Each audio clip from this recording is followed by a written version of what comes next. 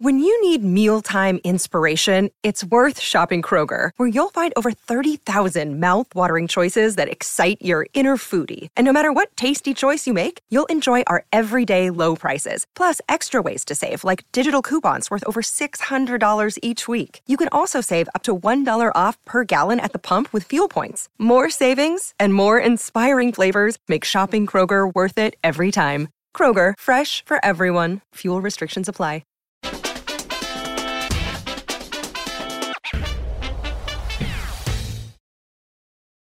Hi, everyone. Welcome to the Real Vision Daily Briefing. I'm Maggie Lake. Before we get started, we just want to remind everyone, if you still have a few people left on your gift list and have no idea what to get them, you missed the shipping deadline, the team here has made it super easy to give a Real Vision membership. Just go to our website, www.realvision.com/give a gift.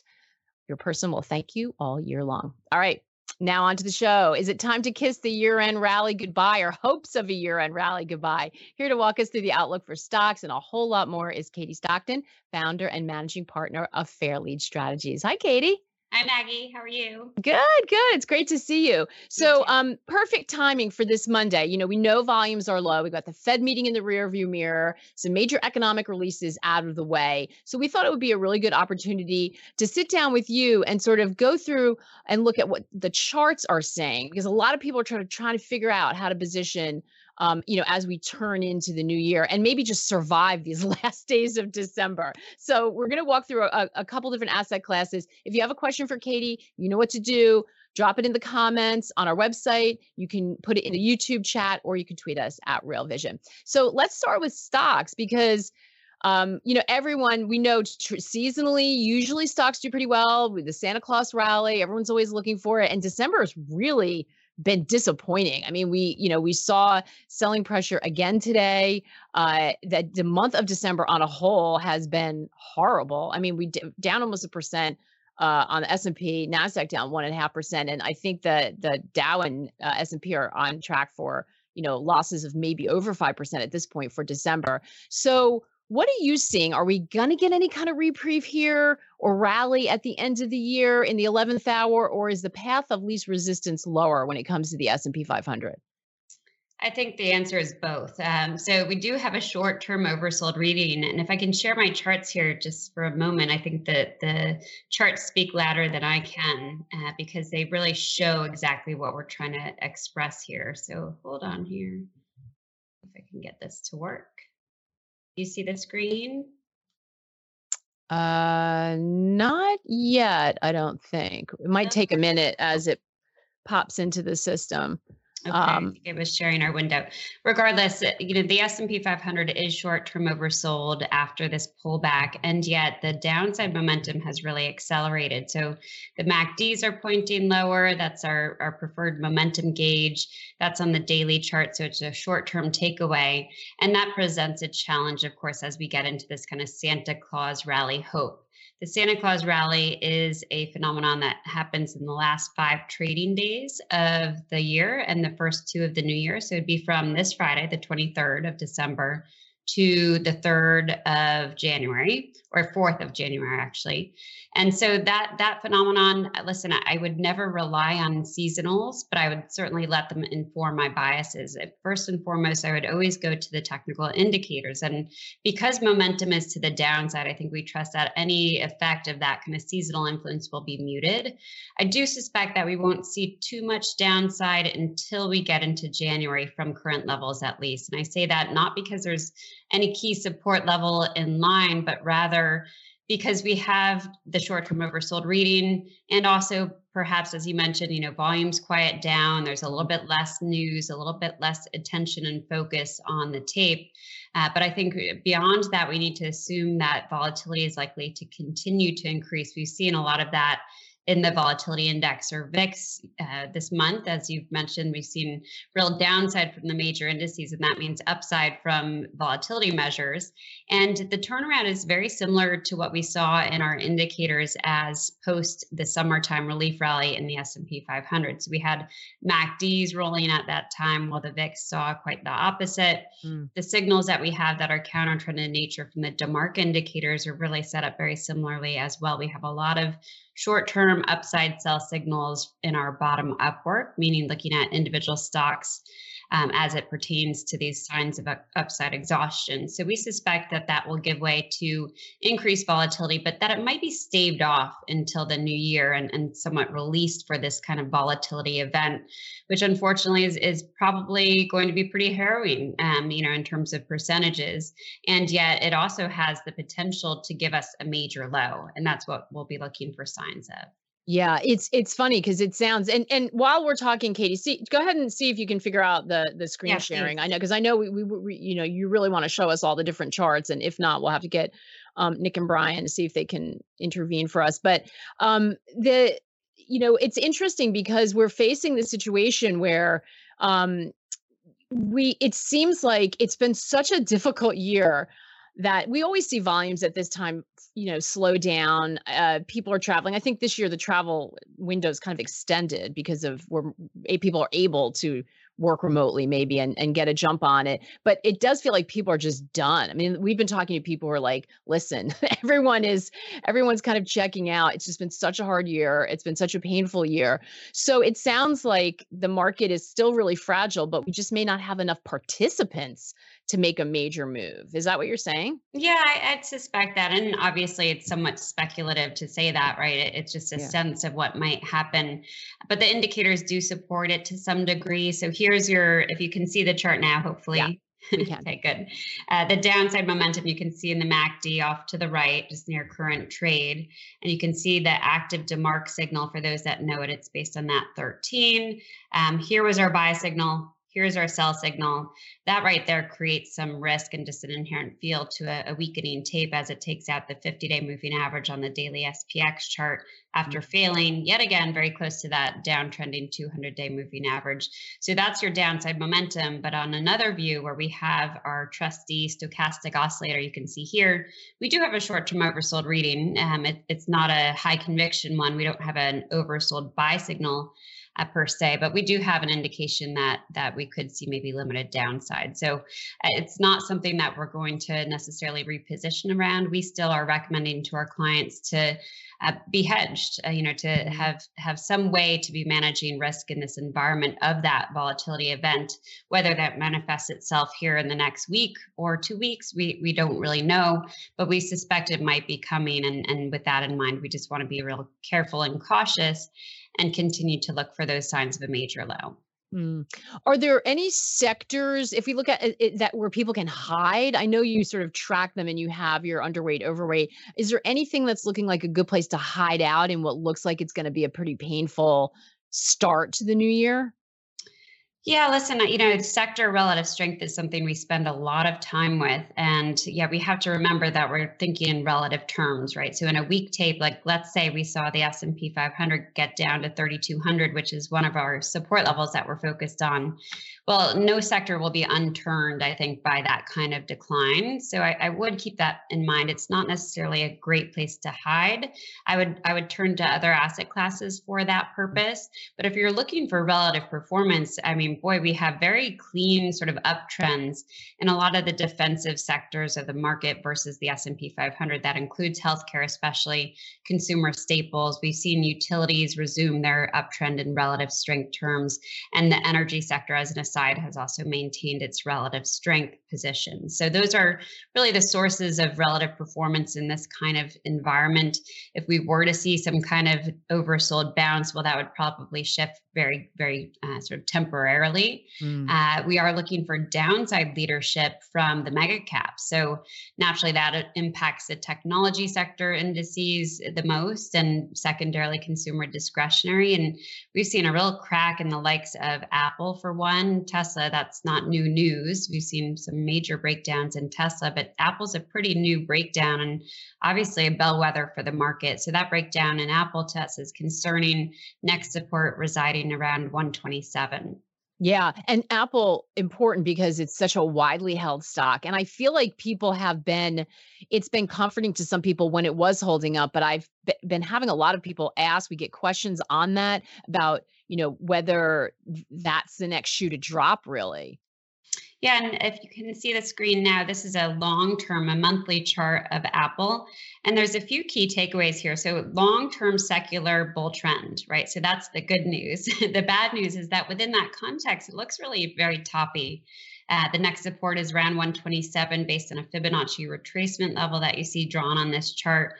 But importantly, the indicators that we have here are pointing lower still and not even, I guess, converging. They're not showing any kind of positive divergences, which is something that we would say, okay, well, at least it's losing downside momentum.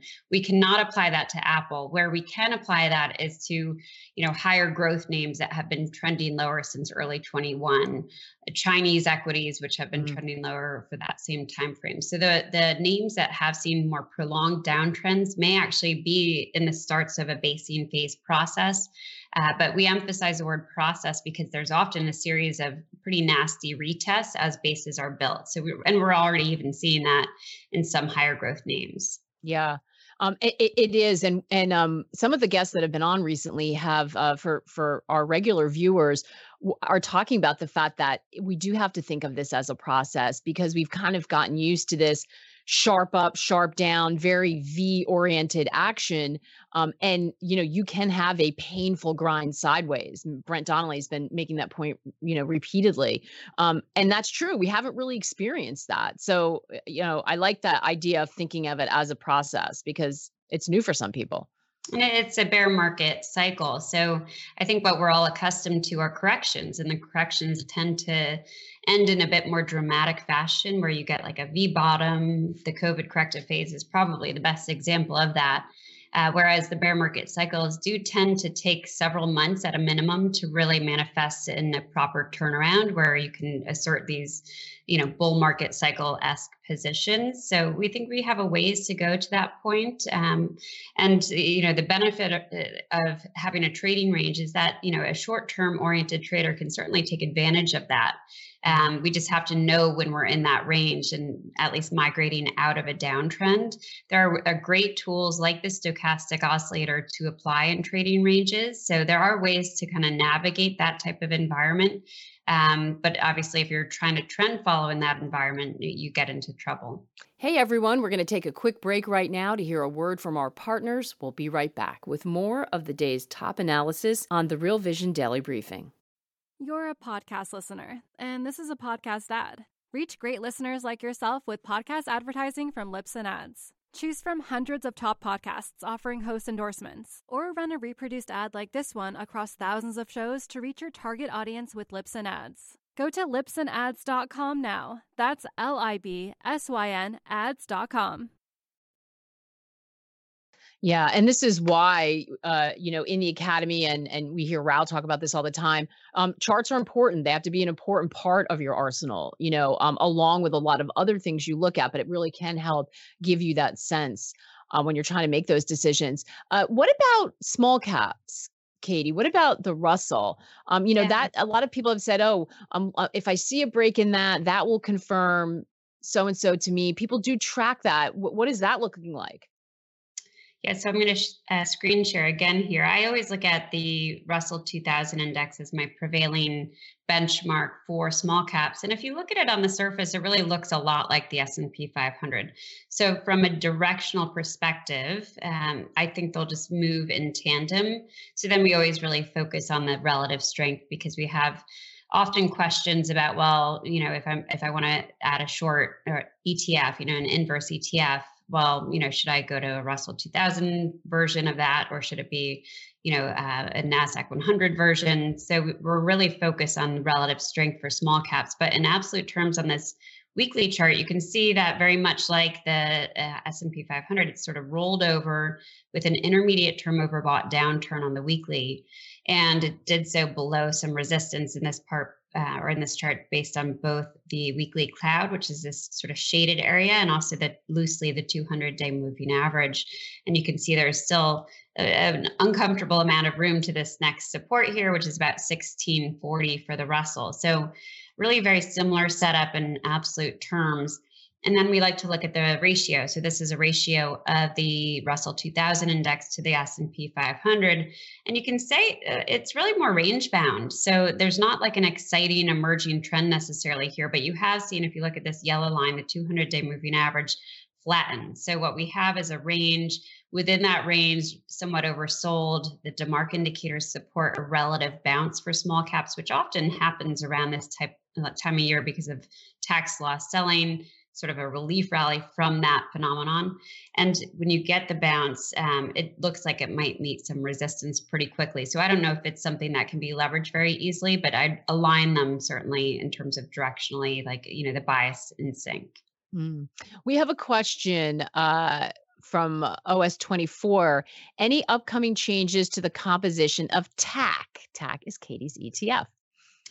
So I mean, all we can talk about is what it's exposed to right now, and it's certainly very relevant to the conversation about the equity market, because the equity market having a bearish bias in our opinion, and also in our work.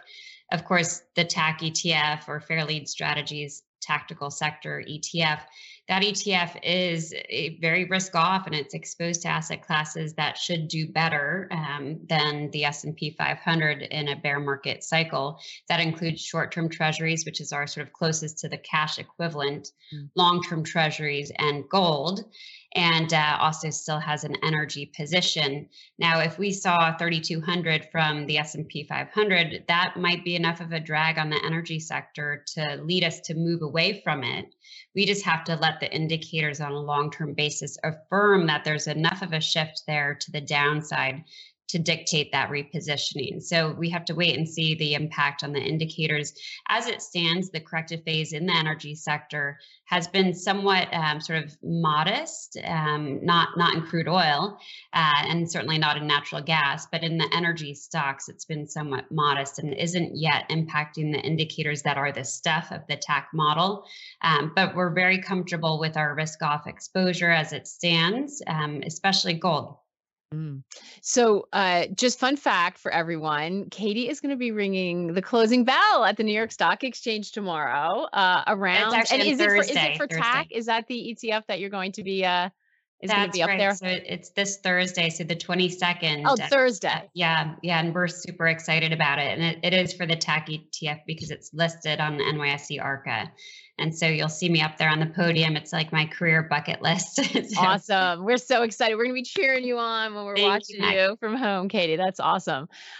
So wanted to round out equities, talking about emerging market equities, because you are also watching the charts here. A lot of conversation about emerging markets. I've had many strategists say they like it, but there's not wholehearted agreement on what part of emerging markets. And of course, that's a big category. So tell me what you're seeing in your charts. Yeah, so I mean, as mentioned, with the sort of names that had downtrended as of early 21, which includes some areas within emerging markets, those areas are more deeply oversold, but even more important than that, they've been oversold for a longer duration. So if we look at EEM as it's the emerging market iShares as a benchmark, here's our downtrend. This is a peak as of February of 21. So the downtrend has given way to a nice relief rally that could be the start of a basing phase. It certainly had a favorable impact on the intermediate term gauges that we hadn't seen really throughout. So there was a nice positive impact there, but within that context, we're expecting a very sharp retracement. But importantly, if you look at the monthly chart, I mean, there is long-term support here, right? And you can apply this same type of level to most China benchmarks. So a lot of, the Shanghai Composite has long-term support. A lot of these China FXI, the ETF, et cetera. And because that long-term support has given way to a nice relief rally, and with that, an upturn in our monthly gauges, I think that's promising. Am I buying here? No, but I do think that we have a potential for this to give way to a period of stabilization that sets the staging ground for the next bull market move in emerging markets. So interesting. I know Ralph's listening to that with a lot of interest. One of our regular viewers has always got his eyes on emerging markets. Katie, is that connected in terms of when you want to take a position or what you'll be looking at? How closely correlated with the U.S. dollar? Because we know that was one of the big stories this year. The bull run of the dollar wrecking ball raised a lot of concerns about for emerging market regions based on the past. They held in pretty well, not all of them, but some of the more mature markets in the emerging markets, people were surprised by their resilience. So what does the direction of the dollar matter to that call?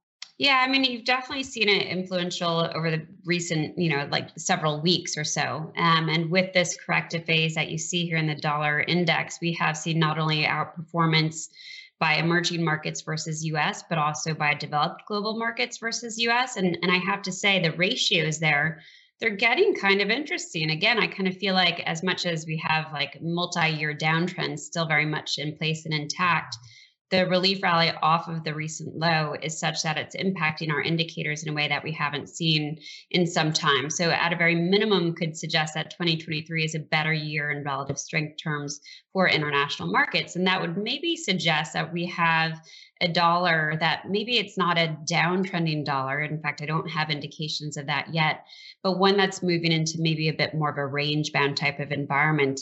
If you can see the monthly chart here on the dollar index, there is a downturn from overbought territory that hasn't yet impacted our long-term momentum gauges in a meaningful way, but it's enough to suggest that perhaps the next relief rally, which we're actually calling for here as the market sees a downdraft, this relief rally might give way to a lower high, versus the recent high. And I wouldn't be terribly surprised by an environment that doesn't look anything like the last 2 years, at least for the dollar index, which was, of course, a very strong uptrend.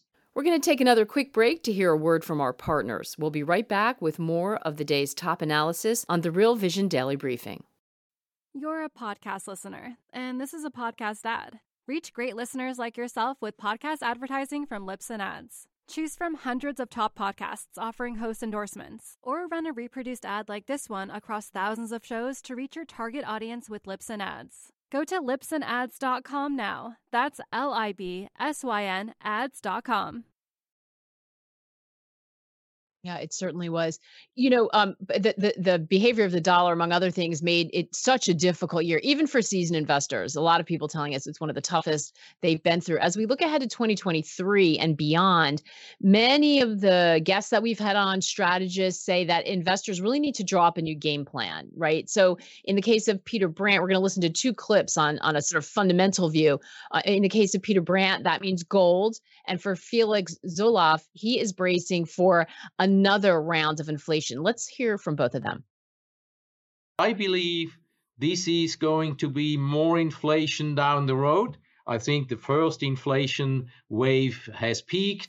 We are in a downtrend into probably late 23, the second half. And if the world develops along the lines I expect, then I would expect a second wave of inflation from late 23 into 25 or 26. And that will lead to much higher inflation that we have seen. And this is because I expect eventually some sort of calamity in the first part of next year, of 23, where the central banks will change and will ease. And as they do, the excess liquidity created will flow into all the assets that are considered structurally scarce. And the commodities will be at the forefront. And as commodities move higher, I think oil could easily go to $150, $200 in 24, 25. And if that happens, we will have inflation rates over 10% in all the industrialized countries, or in the majority of the industrialized countries. And if that's the case, then we have a problem with the bond market, of course. And we know from the 1970s, through which I lived as a young speculator, the second wave of inflation is much more brutal for the bond market than the first wave. In the first wave, it is considered transitory, sort of. And only in the second wave, I think the bond market comes to grips and demands a much higher premium. And that's when bond yields really go up a lot, and when the bond market is getting destroyed in a way. You compress price, you compress price, you compress price. It's like pushing a ball underwater. At some point, you can't hold it down, and it explodes out. And when you have these periods of congestion, you're compressing prices, compressing prices, compressing prices. You're building in macro fundamentals that we may or may not know of. And eventually those become resolved. And that's when all this compression, explodes. And, so you never know where we go to the upside. We may go to 4. Who knows? I mean, beyond that, anyone's guess. Fantastic stuff. Those full interviews are available on our website, and I urge you to check them out. Really interesting conversations.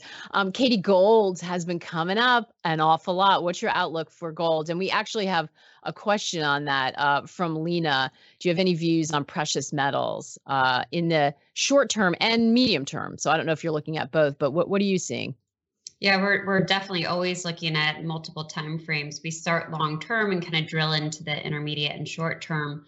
And we've been talking a whole lot about precious metals actually in our research internally here. And we feel that they're among the best places to hide. So even more so than an equity market sector, we feel that a gold position is warranted by the fact that not only does it outperform typically in weaker tapes like it has done this year, but also on the chart, you can see here that it's come into some long-term support with an oversold upturn. So the indicators have really kind of turned the corner. An oversold upturn of this nature, we are seeing this in the equity market, but those are already downtrending. This is more of a range bound setup for gold longer term. And within that context, this holds a bit more conviction. And with gold having had negative momentum, or downside momentum, I should say, since the first quarter of 21, just like some other areas of the market that had that same weaker momentum profile, it should have a better opportunity of emerging from it, especially with what we've seen more intermediate and short term in terms of momentum shifts. We've seen gold get through some sort of short-term resistance. I'll show you on the cloud-based chart, which is really very relevant for commodities and FX. Here's your downtrend, a several-month downtrend, with a very clean breakout above the cloud. So that's a breakout above a potential resistance area. And with that, you see often nice upside follow through. It's struggling a little bit around the 200-day moving average, but we think it'll ultimately push through with next resistance around 1900 per ounce. And again, I would just reiterate, in relative strength terms, we're compelled by gold, not just because it, looking at historical data, but just the ratio, the same ratio that we were looking at for small caps. You can see this turnaround. Look at the yellow line in terms of the 200-day moving average and how it's responding to a weaker equity market environment. Yeah. Want to ask about energy, about oil. We heard in the clip, Felix throwing some pretty big numbers out there, but it's important to point out, in case you didn't catch it, for those of you listening, he's talking long term. His time frame is very long term. He's talking out to 2024, 2025 for that second wave of inflation that he's looking for. Pull us in a little bit, Katie. What are you looking for as we turn the year? Because, we saw the big commodity move, and then we saw energy, we saw oil at least come off, I think 30% from 6 months ago from that early summer peak. So what are you looking at there? Yeah, I mean, it's a tougher chart to understand because we had this kind of, wacky move into negative territory that does impact our support levels in a way that I feel like it makes them a little bit less reliable. But we're watching, this is a monthly version. So we're watching these sort of former resistance areas as potential support. And you have them both in sort of the high 60s and around $70 per barrel. So there is good long-term support following several months of downside, essentially, for crude oil prices.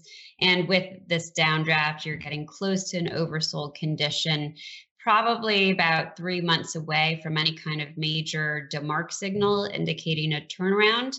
We've been of sort of the belief that perhaps the uptrend that we've seen has given way to a wide trading range. And within that wide trading range, we can expect a lot of intermediate term volatility. We think the next big volatile move will be to the upside for crude oil.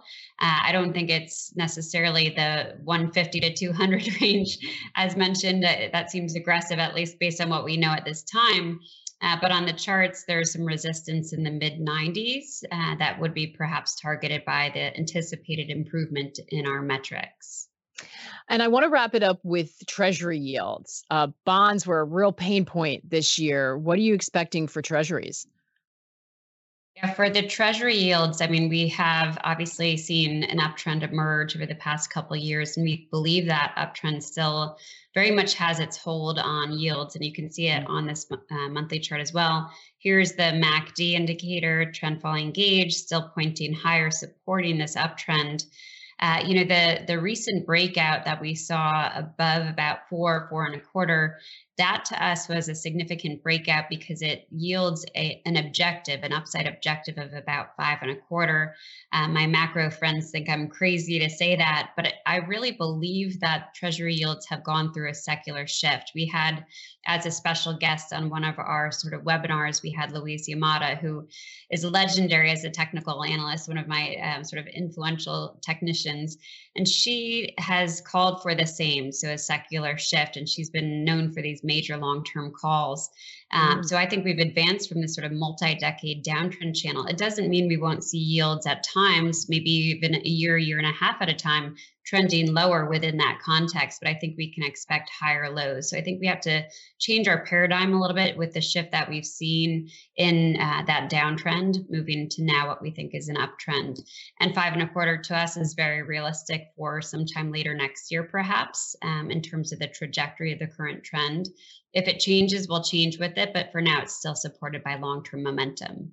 Wow, that's fascinating. So higher Treasury yields is a reality we're going to have to get used to. We're not going to see that, that return. Equities definitely sound like tough sledding. I think you sound most negative about that asset class. Although healthcare, utilities and staples outperform. Dollar and oil seem like they're in a trading range. And the biggest takeaway for me is gold. Seems like it's the best place to hide. That seems like what you're most convicted about. Is that fair? Yeah, I mean, we just need to find places that have historically outperformed until we feel conviction in the fact that the market's done going down. So not to oversimplify it, but that's truly what we're looking for. For now, we're trying to find anything that has that relative strength and that's differentiated in the way it sets up. We have a really top-down oriented equity market, of course. It's really very difficult to find anything that doesn't have similar characteristics, technically speaking, to the S&P 500. So in our sort of constant search for anything that's differentiated, we can certainly find that in precious metals. Yeah, that's a great point, Katie. Make sure that your diversification is real, not false diversification. It's something we've been talking about a lot because a lot of people look at it and they think because they have different assets that they are diversified. But if they're all affected by the same trade, it's going to be tough. All right, strap in. Sounds like 2023 is going to be a tough one. But so happy to have you with us today, Katie, to help guide us through a little bit of it. Of course, Maggie. Happy holidays. Yeah, same to you. Happy holidays. Thanks to all of you for watching. We'll be back at the same time tomorrow with Dale Pinkert. Until then, take care and good luck out there.